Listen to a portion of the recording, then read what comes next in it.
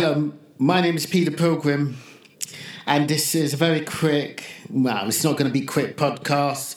The date is the 31st of October 2017, and I used to be a user of Audio Boom in the UK, and I feel that this service has become a defunct, so I'm experimenting with SoundCloud. And I heard that SoundCloud might go out of business, so this is a temporary. I'm going to be, podcasting, giving my monotonic abilities a little bit of practice and explaining to you my thoughts on Java technology.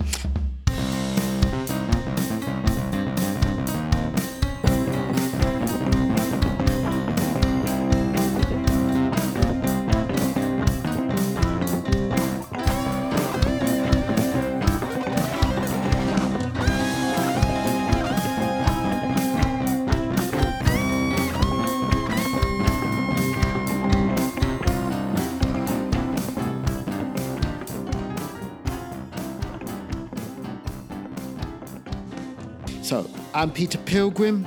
I am a contractor living in Milton Keynes in England, United Kingdom. And this title is called The Future of Java EE. Okay, so about a month ago, I went to the JavaOne conference in San Francisco, and the news was there that Java EE has been donated to the Eclipse Foundation. And so what this means is that, as far as we know, Java EE is no more. Under the Eclipse Foundation, there's already a top-level name called EE for J. I know, it's a little bit of a joke and a cause of confusion and worry for me personally. I do not like the brand name, but every project needs a starting direction. Okay, why am I writing this episode? Earlier in this week, I sent out to my Twitter followers, asked them for what is your frustration with Enterprise Edition or Enterprise Java? Lo and behold, the surprising answers were Spring. Spring is the fly in the ointment in Java EE. I get that. I also feel that the branding and the story of how Java EE started was also a problem. So for beginners, let me explain about Java EE. Java EE is an umbrella specification. It's a set of up to 20 specification standards, Java specification requests, JSRs. There are many. You will have heard of Java servlets, which is 1, Enterprise Java Beans, 2, Java messaging service, Java RESTful services, JAX-RS. You would have heard of Bean validation. You might have heard of WebSockets. You might have heard of concurrency utilities.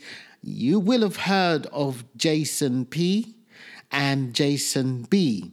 JSON for binding. And also, did I mention WebSocket? There are also lots. And not forgetting of JDBC, Java Persistence API, a Java connector architecture. And the most important one going forward is context and dependency and injection. There's a lot. There is absolutely tons. And I've written 2 books for PEATUK Publishing called Java EE7, Developer Handbook, and Digital Java EE. So check them out at your own convenience. That's just for beginners. So let's go back in history. Why is there an Enterprise Edition? There's an Enterprise Edition because in 1998, Sun Microsystems, after it had invented and created and released Java in 1995, 3 years later, decided to come up with extensions to the standard platform. So the standard platform is standalone edition. Let me get my words out, as SE. And then there was also ME, Mobile Edition, and finally, Enterprise Edition, easy. And that's how the cookie rolled. Except that Sun branded Java as Java J2 SE for Java 2 and J2EE, which is brilliant. I think there was also a J2ME as well at the time. Don't ask me. You can blame sales and marketing and jump in a time machine and go back to Santa Clara, California, and argue with the guys who were in sales and marketing at Sun Microsystems at the time. What happened? What was wrong with EE then? Between the years 1998, since J2EE1 and J2EE 1.4, the actual programming model was horrendously bad. First, one had to develop against tedious classes to construct metadata, and then this metadata became XML descriptors. It was so painful to program and develop EE or J2EE applications. It was a nightmare because of remoting. It was pathetic. So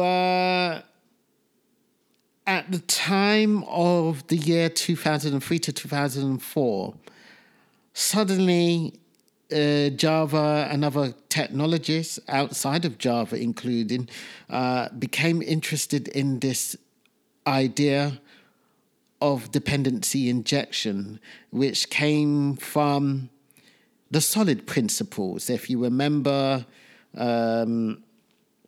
what solid principles are, yes. And including an interface segregation principle, a client-specific interfaces or many client-specific interfaces are better than general-purpose interfaces. And the final piece of that is the D for dependency inversion principle. One should depend upon abstractions, not concretions. And what that means is that another way of specifying dependency injection is don't call us, we'll call you. More accurately, dependency injection is we will instantiate and construct your objects. You do not need to construct your objects. We will bind their dependencies and you will have these objects assembled at the time when your application is ready to, and therefore to start executing business logic. And that was the idea of dependency injection. Problem is, in 2004, there was not enough of this idea inside J2EE. And so the first annoyance comes in. So in this, as I said, I asked a question on my Twitter feed about what people were annoyed with, and people came back with Spring. Unfortunately, for those people who are fed up with Spring, it was one of those frameworks that did exhibit the first inversion of control framework, dependency injection. I remember personally at the time in 2003, there was Apache Avalon, which is an ancient open source framework with dependency injection, Pico Container, which was part of the Maven ecosystem and library, a deep framework that nobody used outside of Maven. And the precursor to Juice was also invented around about the same time. The other thing that Spring had it on it was an entrepreneur called Rod Johnson. He saw the opportunity to establish and really ground the idea of dependency injection into the Java community. And he did it by writing a couple of big books criticizing J2EE, but having these solid ideas. And he built a framework called Interface 21, which was the precursor to what everybody now knows as Spring Framework, with dependency injection, with all the helper templates and wrappers and or logic. So, and the idea of Rod Johnson's mantra was programming should be simple. Instead of these complicated enterprise Java beans and complicated setup and XML and configuration, why don't we have plain old Java objects? And eventually, due to popular demand, Spring Framework became supported by the community because it really did simplify at the time in 2005, 2004, software development. And so this was a chance that was happening outside in open source. The other protagonist was a certain guy called Gavin King, who invented the Hibernate framework to perform object relational mapping of Java objects into a database. And so these two ideas, and mainly Gavin's idea of Hibernate, became part of Java EE5 in 2005. It became this new ease of development way of working. And that's the story of Spring and Java EE at the time. So if you think about it, Java EE has always been a bit behind where Spring Framework is and where at the time. And that's how it is. So Java EE is a standard which used to be mandated by the Java community process, and now under EE4J, and I hate that name, will be under the Eclipse Foundation. So, as for beginners again, the principle here is the umbrella specification, but part of the umbrella specification, the way it is implemented and written about, there is the first idea of a container, a runnable deployment point called an application server. So this is the old way of building an application that runs on some kind of server remotely in a data center. So when you build your application, and you still do with Java EE, you can either build a web archive or an enterprise archive. Enterprise archive is a a more complicated version of a WAR file. And you built your WAR file, which is a simply assembly of your Java classes and your web resources, and then you deployed that WAR file to an application server in a data center inside, say, your commercial bank, and you can undeploy it, you can stop it, restart it. So this is the first idea of containers, and nothing to do with the containers that we have today. I'll come on to that later on, such as the Docker and other containers. So this was purely in Java, written as, in fact, an application server with running 3 different types of container, which are servlet container, EGB container, and CDI container. So those are the 3. So if you want more information, you can read my Java EE7 books, particularly Java EE7 Developer Handbook and the Digital Java EE7 book for more information on those. So in short, this was the model up to 2014. And in very recent times, a couple of new technologies arrived. The first technology arrived was containerization and hypervisors, a better way of running, an improved way of running code inside a container, which is portable, deployable, and executable, and is a huge improvement on virtual machines. It's called Docker. Most people have heard.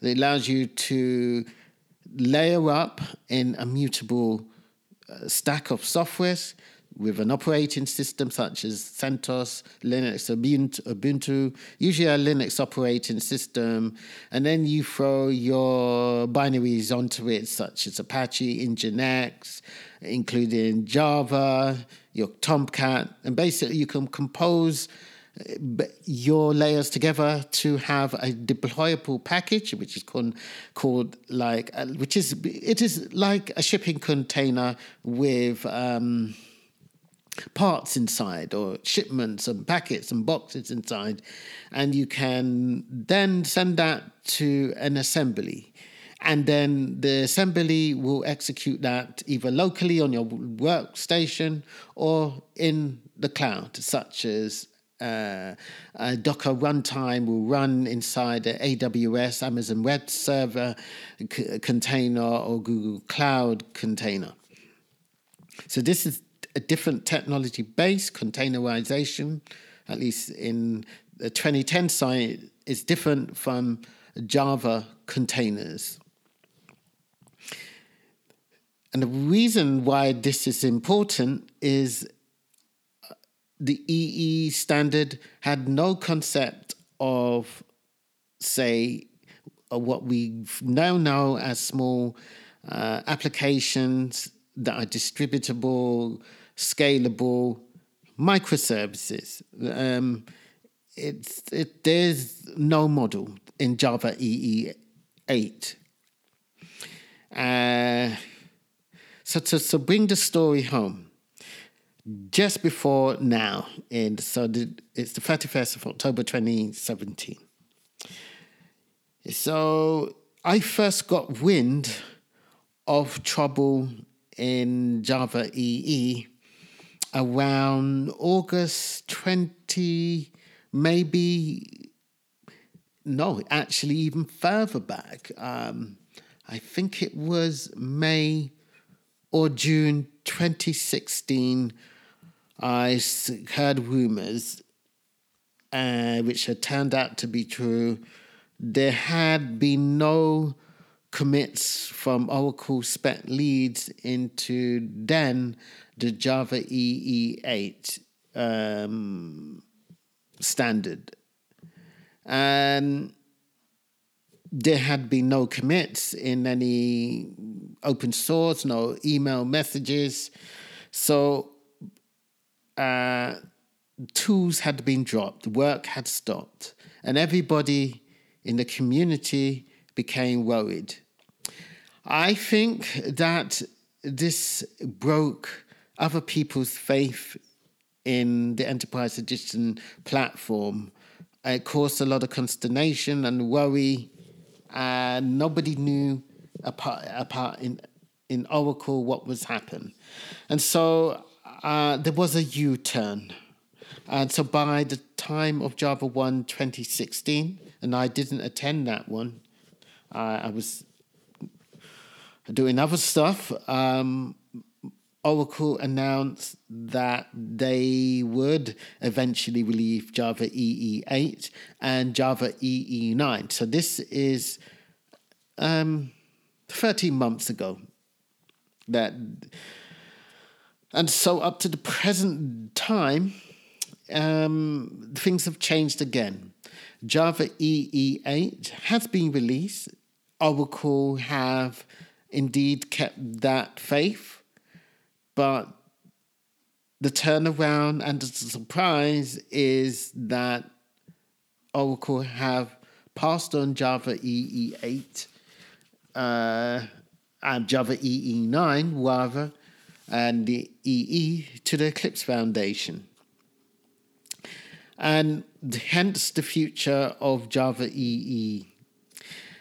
I think personally it could be a good thing for EE to survive. So let's get my steer on this. I think personally that EE has been, if it was a person, has been treated a little bit shoddily. It's been led down by a bad branding name from 1998. People remember the damaged goods about it still to this day. Recruiters still send out job specifications for J2EE, even though that standard died in 2005 when the brand was so-called renamed from J2EE to Java EE. And you can say that's successful marketing and branding. It hasn't worked.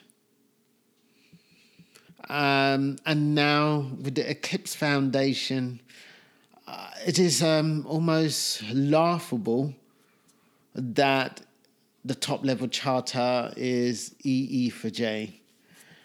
So in my humble opinion, I think a total break to cut the memory of, I suppose, the EJB is required. And I don't know there. I'm not a branding expert.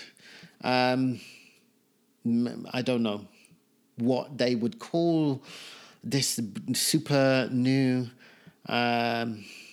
experience of Enterprise Edition. I think the faith has definitely been broken. As I said, Spring Framework and Rod Johnson are very successful. The big fly in the ointment for Java EE is that Spring under the hood has its own and always has its own dependency injection framework. And Java EE since 6 has had CDI. The two dependency injection or dependency inversion principle, the implementations thereof are incompatible. A CDI bean cannot participate in the Spring dependency injection framework, and dependency injection in Bean, Spring Bean, cannot really function in the CDI Bean world. That causes a problem. So never the twain shall meet, which is technically the biggest roadblock I see in between Java EE or EE for J and Spring.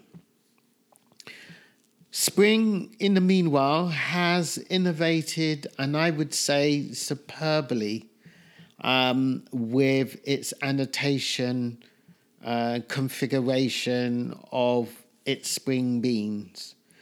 I have been working with a client. In fact, this is my second client with Spring Boot. And you do not need to even work with XML. In fact, PEATUK ought to be congratulated because they work with YAML files. And plus, they have a what is called a soup to nuts, really good infrastructure, such that there is a cloud foundry or cloud provider called PEATUK Cloud Foundry, a PCF, which allows you to deploy your Spring Boot applications to the clouds. And that could be AWS, it could be Google Cloud, and I believe Microsoft Azure is also included in that. And as I said in my JavaOne blog post, I think Spring Boot is at least 1 year ahead of the burgeoning micro-profile standard. The micro-profile does not have a cloud provider. I know they've got things like monitoring. They're starting to get health and security. As far as I know, microprofile does not support service discovery, Eureka, Zookeeper, the things that are really needed for the cloud. Its metrics is a bit weak, and its CDI annotation story, there isn't enough there. Even in microprofile 1.1, you just have JAX-RS, CDI, JSON-P. Who knows what you must have? So I think microprofile is at least a year behind. However, for it to catch up, I think though that team or whoever is responsible really needs to get behind Java 9, because that is where Java, even standalone, the future is. Java 9 brings modularization. So, excuse me, a very quick win would be instant Java 9 support for the micro profile, and then good Java 9 support. I think it's going to be extremely hard because there is no application server or Java EE8 server that is built with modules yet. And the sooner that application server, maybe even Tomcat or Tommy, is built and rebuilt so that it supports modules, full Java 9 modules, and not using the class path, obeying all of Reinhold's criteria, that would be fantastic, because at least Spring does not have that at the moment. And I'm just going to jump into branding here. So branding is, I think EE for J is not a good name. I think there has to be a break with the past. There are an awful lot of IT directors and chief information officers who remember, and some may have been burnt with Java and EJB. So the sooner that in the new standard, and I think there will be an EE standard, that they deprecate this idea of enterprise Java beans and really rebrand the whole design of, I guess, Enterprise Edition. I mean, I guess it's a serious effort there. I'm no branding expert. I've worked with some wonderful, brilliant digital guys, the LBIs of this world, people who are responsible for UX, and I think they would say themselves that a new direction has to be sought after for this Enterprise Edition for it to succeed. In my book, and I guess that is the future in my head for Java EE or EE for J. I'm working with a client currently that is purely Spring Boot, and I can't really see them migrating to EE or the micro profile at the moment. And clients are either have invested in Spring Framework already, they already have running applications in production, and then why would they run with the micro profile or Java EE7 or 8 or EE for J version 9? Unless there's a really good reason to develop with the platform that stands in good stead for microservices. We shall see in a year's time. Anyway, my name is Peter Pilgrim, and I'm going to stop right there. So thanks for listening and enjoy your day.